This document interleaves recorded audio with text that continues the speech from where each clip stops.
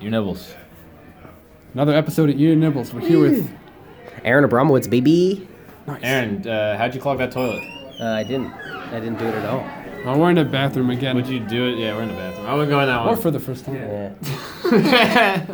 Yeah. What's it called? Aaron. Yeah. What's up? I don't know. Don't you have a good question? Oh man, You guys are amazing Oh, at now this. Shane's fielding me.